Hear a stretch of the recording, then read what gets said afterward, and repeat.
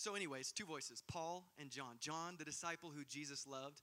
I know that Jesus loved all the disciples, but John knew it. He called himself in the gospel the disciple that Jesus loved. And then we have Paul, the great apostle of the Gentiles, who wrote so much of the New Testament, two powerful, influential voices. We're going to hear from Paul first in the letter of Galatians. We're going to be, the primary text is going to be the end of one chapter and the beginning of another. But I'd like to present to you that it's one complete thought, one uninterrupted thought. Because the chapter numbers in the headings, they weren't in the original context. These are letters to the church at Galatia. So it's different from the modern way that we read it. So don't let that trip you up. So we're going to start in Galatians 3:23 and go through 4:7. Now before faith came, we were held captive under the law, imprisoned until the coming faith would be revealed. So then the law was our guardian until Christ came, in order that we might be justified by faith. But now that faith has come, we are no longer under a guardian, for in Christ Jesus you are all sons of God through faith. For as many of you as were baptized into Christ have put on Christ. There is neither Jew nor Greek. There is neither slave nor free. There is no male and female, for you are all one in Christ Jesus. And if you are Christ's, then you are Abraham's offspring, heirs according to promise. I mean that the heir, as long as he is a child, is no different from a slave, though he is the owner of everything. But he is under guardians and managers until the day set by his father. In the same way also, when we were children, were enslaved to the elementary principles of the world. But when the fullness of time had come, God sent forth his Son, born of woman, born under the law, to redeem those who were under the law, so that we might receive adoption as sons. And because you are sons, God has sent the Spirit of his Son into our hearts, crying, Abba, Father. So you are no longer a slave, but a son. And if a son, then an heir through God. Let's pray. Father, we thank you so much for your beautiful word. We thank you so much for your presence here. God, that you don't just love us, you like us. You like to hang out with us. We're so grateful that we can call you friend, that you're not just some far-off ethereal force, but that you're in the room with us. God, we pray that your truth would be spoken today, and that anything that is not your truth would fall to the ground and be forgotten. We pray your kingdom come and your will be done in Heart of the City Church, in Coeur d'Alene, in Idaho, in the United States, and on this earth as it is in heaven. Have your way in this place this morning, in Jesus' name. Amen. Amen. So, how many of you guys have been enjoying the More series that we've been in the past several weeks? So we went into this More series in preparation for the sound, and it was just, the sound was such an amazing time. I mean, those of you who were there, I don't need to tell you about the sound because you know, we're a city on a hill and we cannot be hidden. Everyone knows that now because we sang it 4 quadrillion times. But it's good. It's our theme song, so awesome. The sound was an amazing, amazing time. Today, we're going to be launching a new series. Well, this weekend, we're launching a new series called ID. ID, or you could say identity or identification. And if you're taking notes, the title for today is Abba. That's the title of the message, Abba. So as a worship leader, I tend to, this is very non-spiritual, but I tend to have kind of a general idea of the value of things that are on this stage, the monetary value, okay? I just kind of know that, like, what these pedals cost and what that computer costs and the mic and everything. So you might be able to understand that at times I feel a little sensitive when people run or play on the stage, because I know that all it takes is one step, and one step could cost $1,000. And I can just kind of begin, if I see people on stage that are maybe behaving in a certain way that it seems like they're not quite aware of their surroundings, whether it's adult or a child, I can begin to kind of flinch because I don't want anything to be broken. And it's just stuff, and it's not a big deal. I get it, but my blood pressure still rises. And so on Thursday night, 2 Thursdays ago, we had this guest speaker. His name was Joel, and we had his wife too. Her name was Lindsay and Joel, right? Okay, and it was awesome, wasn't it? So Joel is over here, right, in this exact spot, and he's prophesying. It's awesome, and we're like, yeah, but I'm standing right over there, and I'm watching him, and he's doing kind of his spiritual sway, and he is like, every 5 seconds, almost stepping right on. This isn't my computer, but usually mine's right here, and he's almost stepping out, and every time I'm going, no, don't do that. Oh, look at me. Wow. And so eventually I just ran out on stage in the middle of this really spiritual time, unplugged my computer and took it back because I wasn't having it. It was just too much for me. I mean, I've had my stuff. I remember, okay, speaking of Joe Tuttle, one time at youth, we were worshiping, and he's dancing on stage, and all of a sudden, just at that time, I had one guitar pedal. It was a multi-effects pedal, and he just takes one big jump and crunch. And I'm going, and we're like in the middle of worship, and I'm like, Joe, there's no more sound. It's over. And he's like, so I'm a little sensitive, okay? And a lot of times, who's on stage that I'm most concerned about is children. And they like to do this thing, and they find it super fun, I guess. But they go up the ramps, and then they kind of like chill right here for a minute, and they look, and they're like, oh, let's see if anyone's there. No, okay. And they just get a kick out of it. Just so much fun. I almost envy them at how much joy they get about running across the stage. But usually what I find is that it's not like unorganized. There's usually a ringleader in these kids, okay? There's a kind of like the one who's calling the shots, all right? Okay. One of those ringleaders is a wonderful little girl named J.C. Brown, the daughter of Craig and Jessica Brown. And, you know, she's good at it, and she knows how to lead. She's going to be a leader. I mean, it's very clear. She'll be over there, she'll be like, okay, guys, we're good to go. One time really stuck out to me that she was on stage. I don't think she was running around really, but she was just right around here. And an adult came up to her, and I'm not going to throw the adult under the bus because you're not the hero of the story, but I also don't remember who you were, so we're good either way. She was standing right here, and this adult comes and says a very logical thing that you would say to a child concerned about their playing on stage, and says, who said you could be up there? And I will never forget her response. And I immediately wrote it down on my phone. I was like, oh my goodness.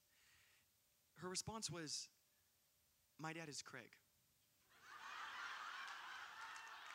Very matter of fact. No, like attempt to justify like I'm up here because I'm doing something important or get all bashful and step down. No, she was confident. She just was like almost offended that someone would even ask. Be like, my dad is Craig. Are you thinking? Why are you even asking me this? And the reason why it struck me so deeply is because she knew the authority and the influence that was tied to that name in this place. She knew that if she were to appeal to her identity via the identity of her father, that she was untouchable. And because of that, I wrote it down. I'm like, wow, that's gonna preach one day. That's gonna preach one day. So I wrote it down, and here's my thought. 2017, right? That's what year we're in. United States of America. Current culture, so incredibly obsessed with identity. So obsessed. You may have heard, I mean, if you consume any kind of media at all, you've probably heard this phrase, I identify as. And it usually goes something like this. I identify as so-and-so, and you better not tell me that I'm not this because I know I'm this because I feel like I'm this.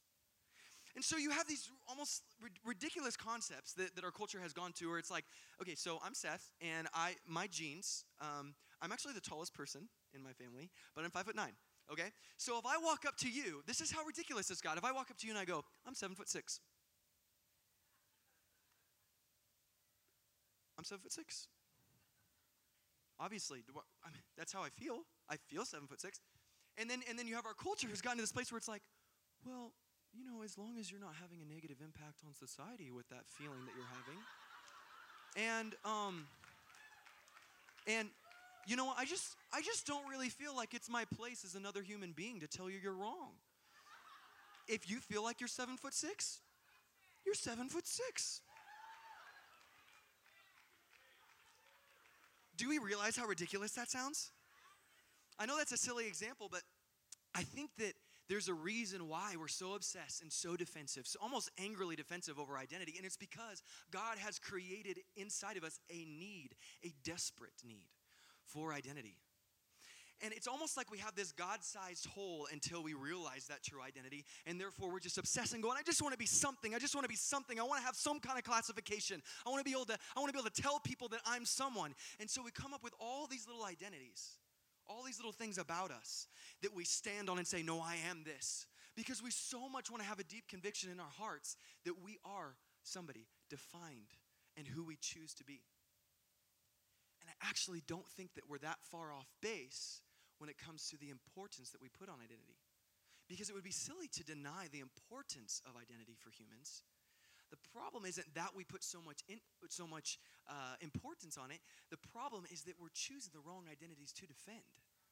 Because we're maybe unaware of our most basic, true, and real identity, we're defending all these other little ones that are just so, in comparison, they're just so small. And so, it's funny because most of those little identities are things that we use I feel statements. I'm this because I feel like I'm this. When our purest, most true form of identity really has very little to do with how you feel, and it has everything to do with who you belong to. Think about that. Our culture says, I'm this because I feel, I'm this because I feel, I'm this because I feel. But the realest thing that you are doesn't matter how you feel. It's who you belong to. And that's because the truest form of our identity is our sonship. And when I use that term today, I don't want to bring confusion. Sonship. When you hear the word son, you may automatically think male child of parent. But I'm using that in a general sense today. I'm talking about daughters too. Sonship is just the default term, okay? You guys feel me? So I'm speaking to the ladies too. Sonship is sonship and daughtership. I don't even know if that's a word, but okay. I'm glad we understand each other. So I've been thinking a lot about this. I see it's just kind of, we have this barrage of, if you scroll on Facebook at all, you're just like seeing identity is just yelling at you. And I've been thinking about the way that I hear in church culture, people saying, I'm a child of God. We were just singing it today, right? I am a child of God. Beautiful song. Or we're sons and daughters, sons and daughters of the Most High God. We say things like that. But then I see mindsets and attitudes and behaviors within the church of the very same people, including myself, y'all, that would tell me otherwise. That would tell me, do you know what you mean when you say that? Do I know what I mean when I say that? Do I know what I mean when I say I'm a child of God? When I have sonship, I'm a son. And that's the reason why I really felt like God wanted to share some things, and he put some things inside of me. And I really felt a burden to study this out and look to the Word and say, God, what does it mean? I don't want to just operate on emotion and just like the nice feeling of, yes, I'm a child of God. And I don't really know what that means, but I'm going to keep saying it because it makes me feel good about myself. But there are some absolute truths about what sonship is in Scripture. And I think that now is the time for us to kind of dive into those. So first of all, children of God receive their sonship as a free gift. Just at a very basic level.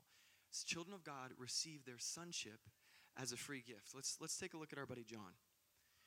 John 1, 9 through 13.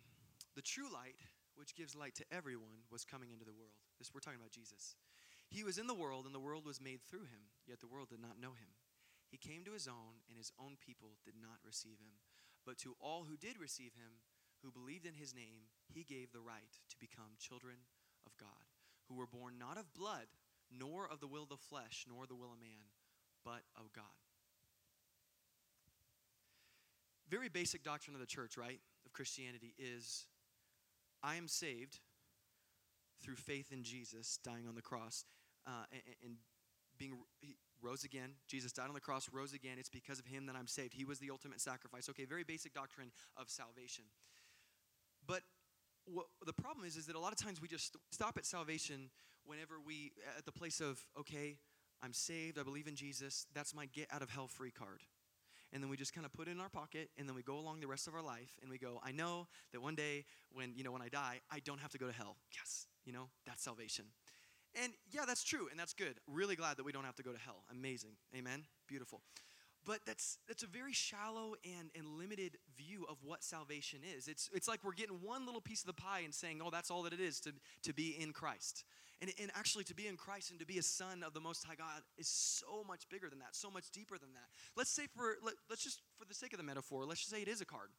I would challenge us this morning, or afternoon now, to, yes, let's say that there is a get out of hell free card on one side, but turn it around and see a brand new identity with your name and your face on it. Jesus said that we must be born again.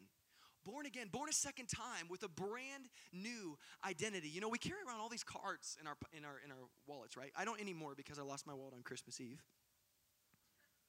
What a terrible day to lose your wallet.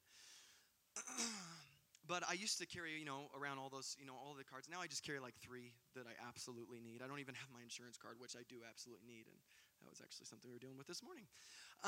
But nevertheless, a lot of us, we carry around all these loyalty cards, student ID cards, work ID cards, all these different things that are just ours. And a lot of them are defined by, something that we kind of get into a club of some kind. You know what I mean? But can we just talk about loyalty cards for a minute? If you have loyalty cards to 10 different coffee shops in town, you're not loyal to anyone in regards to coffee. We should change the name of those or something. Like, where's your loyalty card? Well, I went to Starbucks yesterday and Dutch Bros the day before and Grumpy Monkey the day before and Java and Haven the day before and now I'm going to Strata. And it's like, we shouldn't call them loyalty cards. Nevertheless, that's aside. These cards that we carry in our pockets, think about how we get them. Think about how we earn the rewards of them. You buy 10 coffees, you get one free. You're like, yeah, bought my 10 coffees to get one free. Your university one. Okay, I got good enough grades, got a good score on my SAT. I wrote a nice little essay, and I made sure to include the word diversity, and now I get accepted to the college. And then we got our work ID cards where it's like, okay, I have the right credentials and I smiled enough in my interview even though I have no idea what this position is and I certainly am going to need lots and lots of training, but hey, I'm happy about it, so hire me, right? And so we get our work ID card, okay? And we have all these things that we get them and we get to use them because of something that we've done. But here's the thing, as God would have it, and this is so beautiful, as God would have it, the most important identification that you're carrying around is something that you can't do anything to get. You can't work for it. You can't have good enough grades. You can't write a good enough essay. You can't smile enough in the interview. Because the truest identity, our sonship, is a free gift. It's a free gift. All we got to do is, it's like Jesus says, do you want me? Do you want me? No, do you want me? And then we're ignoring him forever. We're just like walking around being stupid and doing a bunch of stuff. And all of a sudden, we come to our senses. We go, yes, Jesus, I want you. But what do I have to do to get you? And he's like, oh, nothing. Just say yes to me. What's the catch? Oh, no catch. Just say yes to me. Just believe in me. Just believe that I'm the one who saved you and call upon my name. And yeah, then we're good to go. That's not how the world works. I get it, but the world is surrounded by sin and there's got a lot of brokenness in that, but just believe me. All you got to do is say yes to me. That's how sonship works. Because children of God have been chosen for adoption. You didn't work for it. You were chosen for adoption. Here from Ephesians 1, 3-6. Blessed be the God and Father of our Lord Jesus Christ, who has blessed us in Christ with every spiritual blessing in the heavenly places, even as he chose us in him before the foundation of the world, that we should be holy and blameless before him. In love, he predestined us for adoption to himself as sons through Jesus Christ, according to the purpose of his will, to the praise of his glorious grace, with which he has blessed us in the beloved. The verse I want to highlight right there is, even as he chose us in him before the foundation of the world. It is not by chance that you are sitting where you're sitting today. It's not just because football season is over. It's not just because you didn't work today. It's not just because someone handed you a handy-dandy little touch card. It's not because you stopped hitting the snooze button after the 37th time. God has had his eye on you. The creator of the universe has had his eye on you for a very, very long time. And don't hear what I'm not saying, okay? I'm not trying to make a hardcore Calvinist argument right now. I'm not preaching on the tulip. We absolutely do believe that humans have a responsibility to respond to Jesus, okay? We've got to say yes. We've got to believe, okay? We are justified by faith, okay? You guys feel me on that? But what that doesn't mean is that he hasn't been chasing you and wanting you and waiting for you to say yes the whole time. You were chosen before the foundation of the earth. You were chosen before the foundation of the earth. So the next time that you think that you just snuck in the back door of sonship, that you just, okay, yeah, I made it in, yes. That you think that you're invisible. That you think that God just kind of was like, yeah, I guess I'll take you. The next time that you think about that, I challenge you to have this thought process. He has wanted you before there was even an idea conceptualized in language of want or desire. He wanted you before then. We take for granted language. We go, oh, want. I know what want means. I know what desire means. He has wanted you and chosen you before there was any language to describe that. You did not sneak in, and it was not by happenstance that you became a child of God. Children of God are not under the law. and do not continue to live in sin. You feel me? Children of God are not under the law and, I didn't say but, and there's a reason, and do not continue to live in sin. Okay, let's hear not under the law. Let's hear that. That's going to be encouraging. Galatians 3:23 through 26. Now before faith came, we were held captive under the law in prison until the coming faith would be revealed. So then the law was our guardian until Christ came in order that we might be justified by faith. But now that faith has come, we are no longer under a guardian. For in Christ Jesus, you're all sons of God through faith. Amen. Right? We're excited about not being under law. Okay, now let's read from 1 John. Let's see if you're excited about this. We should be excited about it, but let's just read it. Little children, 1 John 3:7 through 10. Little children, let no one deceive you. Whoever practices righteousness is righteous, as he is righteous. Whoever makes a practice of sinning is of the devil, for the devil has been sinning from the beginning.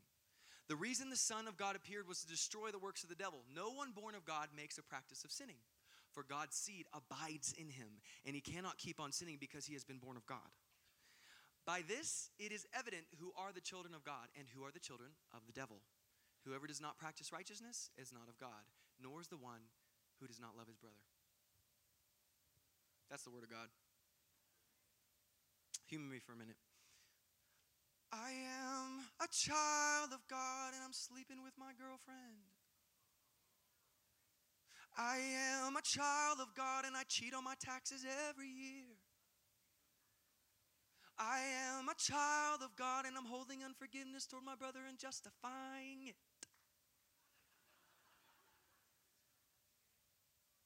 Those are oxymoronic statements. Now, again, don't hear what I'm not saying. Are we gonna slip up? Are we gonna make mistakes? Yes. Yeah, we live in a fallen world. Yes, we're battling against the flesh. But what the scripture says is that children of God will not continue in sin, will not make a practice of sin. Do you guys feel me on that? So, Seth, you just said we're not under the law. But as a child of God, I can't continue to sin? Kind of, yeah. If you know him and you abide in him, then sin isn't a part of who you are anymore. There's this distortion in the church. The way that we look at sin, we go, I'm a believer, and so I don't get to sin anymore. Or I'm a believer, and I no longer have permission to sin. And we elevate sin on this pedestal as if it's the desirable alternative to righteousness. And it's so not. It's so not. We're not just living this Christian life and going, there's sin and I really like it and it looks so good, but I'm just going to deny myself.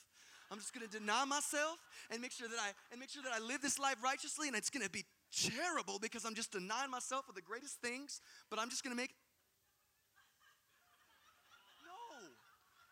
No. Sin is not desirable.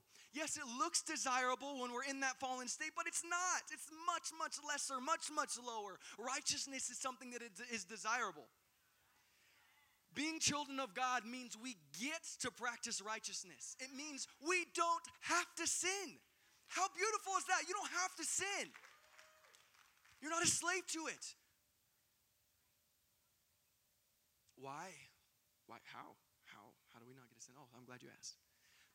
It's because children of God have received and are led by who? The Holy Spirit. I love him. I love him. Romans 8:14 through 15. For all who are led by the Spirit of God are sons of God. For you did not receive the spirit of slavery to fall back into fear, but you have received the Spirit, capital S, of adoption as sons, by whom we cry, Abba, Father. The righteousness that you now walk in is not a you thing. It's a him thing. Because he dwells in you, because of his presence with you, guiding you into all truth. That is why you don't have to sin anymore. It's not because you're just extra good now. I said yes to Jesus and now I'm good all by myself. No, that's self-righteousness, which is very different from righteousness, which in fact is the antithesis of righteousness. That's what the Pharisees were like. Self-righteous. We are righteous because of one person and one deed, and that is Jesus dying on the cross, receiving the wrath of God on our behalf. We get to be righteous because the Holy Spirit dwells within us. Children of God are not separated by race, gender, or nationality. Oh no, he's about to get political. Nope, he's about to get biblical. Galatians 3:28 through 29 says, there is neither Jew nor Greek. There is neither slave nor free. There is no male and female, for you are all one in Christ Jesus. And if you are Christ, then you are Abraham's offspring. However that works. Thank you, Lord. You are Abraham's offspring, heirs according to promise. Now you may be like, Seth, why would you make that point? Oh, I'm not racist. Seth, why would you make that point? I'm not sexist or chauvinist. Come on, I mean, I'm a good Christian. Why would you make that point, Seth? I don't think I'm better because I'm American. I don't do any of those things. Well, let me ask you, does it make you uncomfortable for me to tell you that the United States of America does not have a corner on Christianity? In fact, it belongs to us neither originally nor exclusively. In fact, again, Christianity was born in the region of the world that probably makes you and me feel most uncomfortable. Whoops. Dang, that's an inconvenient truth. Let me ask you this question. Do you find yourself identifying more closely with Christians, with your Christian brothers and sisters in Japan and Ethiopia, or with your atheist buddy down the street whose skin color and bone structure and hometown looks more like yours?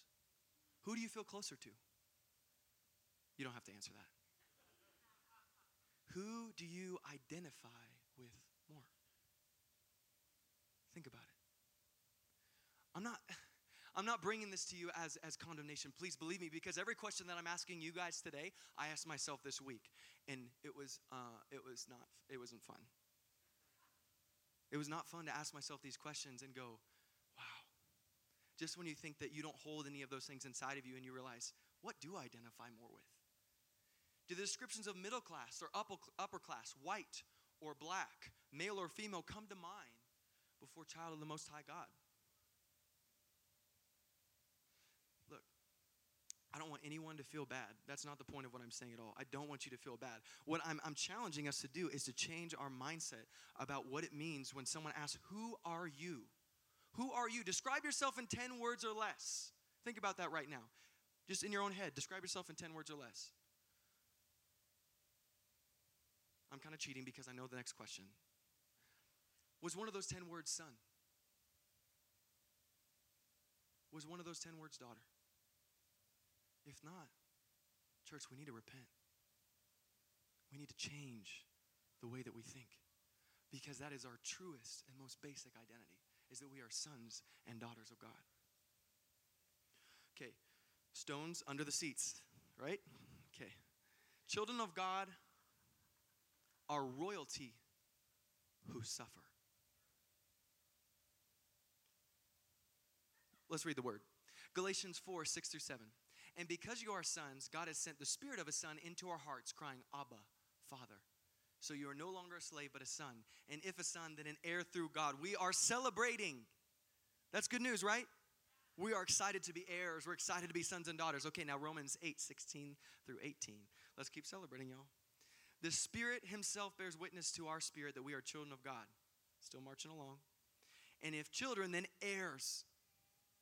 Heirs of God and fellow heirs with Christ, provided we suffer. Provided we suffer with him, in order that we may also be glorified with him.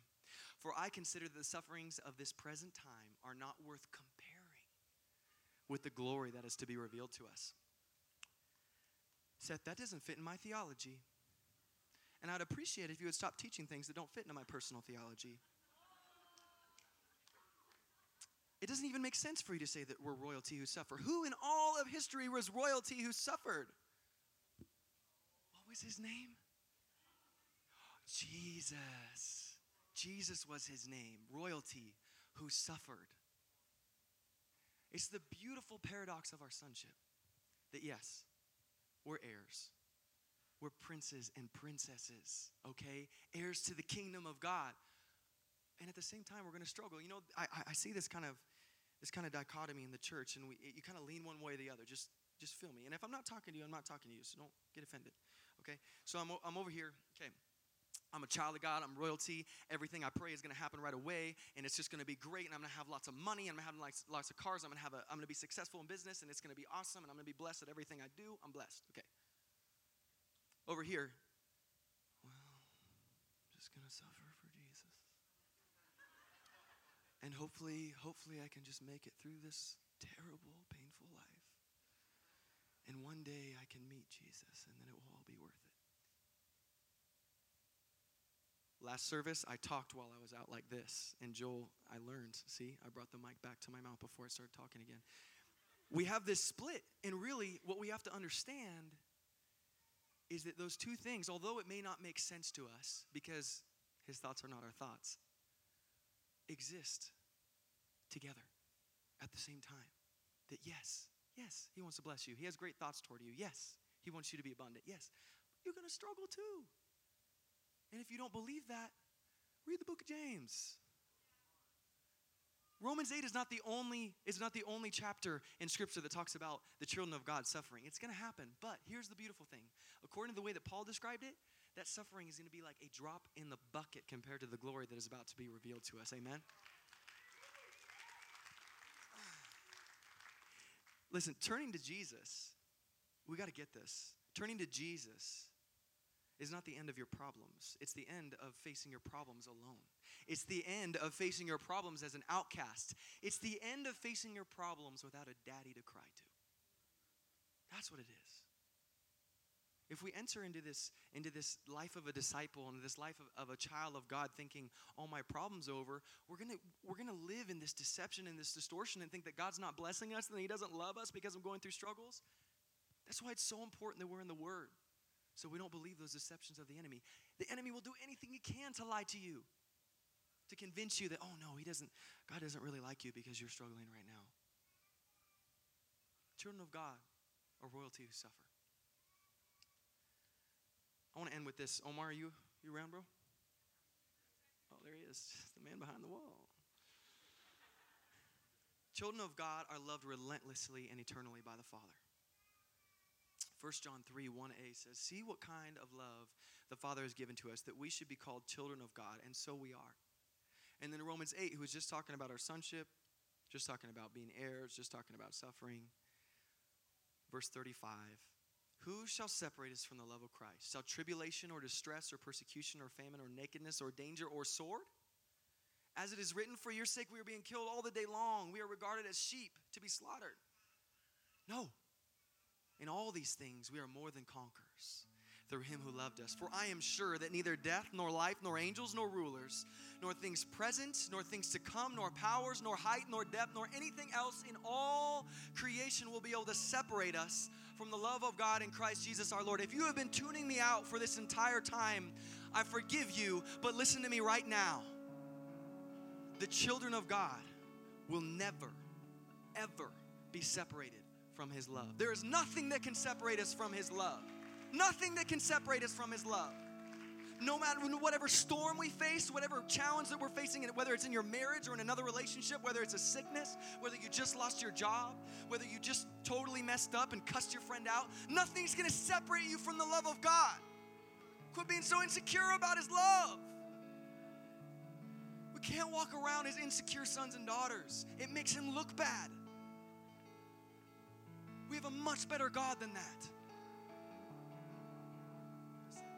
Sorry, please stand with me.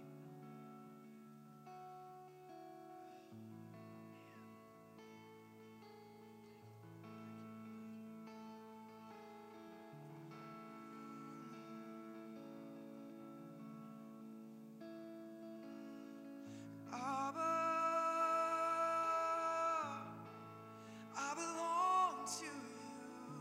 Come on, that's all we're going to sing. You can sing with me. And Abba, I belong to you. Oh, such good news. And Abba,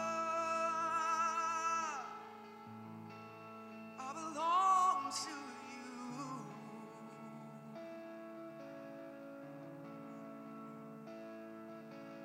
Abba,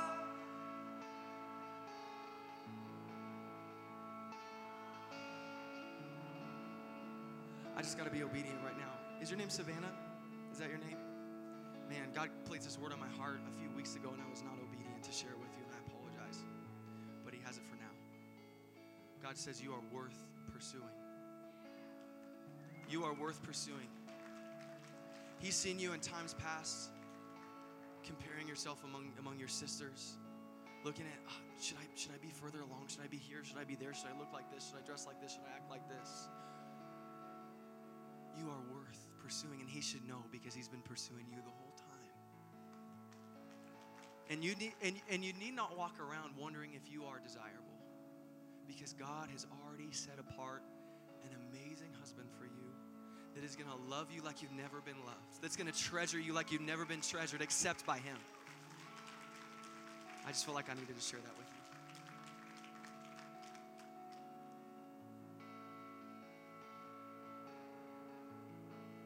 I belong to you. Come on. So thankful, Lord. And Abba, I belong to you. Oh, I belong to you. Sing Abba, I belong to you. Thank you, Lord. And Abba, I belong to you. Jeremiah, I love your name. There's a reason you're named the way you are named, because you are meant to be a speaker of God's truth when it's inconvenient, when it is a challenge to the people, even when it's inconvenient to yourself. And God says to you this morning, this afternoon, that the way you're living right now, He's not calling you out and saying, oh, Jeremiah, you're doing so bad. No, He's saying there's so much more than what you've settled for. There's so much more in the body of Christ. There's so much more in your spiritual giftings. There's so much more. And you don't have to work for it. You just have to say yes to it. Just say yes to the gift that is inside of you, Jeremiah. Just say yes to the love that is inside of you, to the compassion that is inside of you, to the tenderness that is inside of you, to the understanding that is inside of you, because God has placed all those things in you. And all you have to do is say, yes, Dad, okay. You receive that?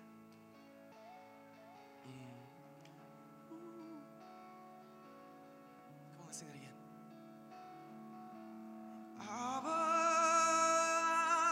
oh, I belong to you. Thank you, Lord. Sing, Abba,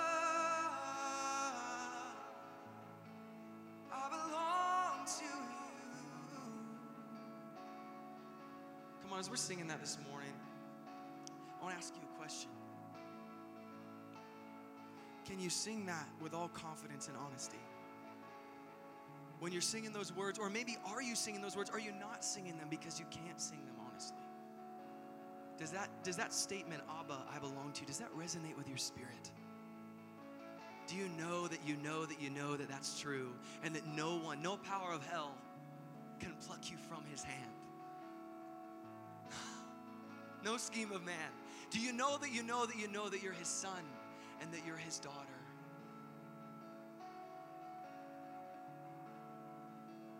When you sing that, is there a celebration, or is there an angst inside of you because, God, I want to believe this, but I just don't know. I just don't know. Are you my daddy? Do you care about me that way? Was the cross for me too? Was that for me too? Am I part of this? And he says to you, yes. He says to you, yes.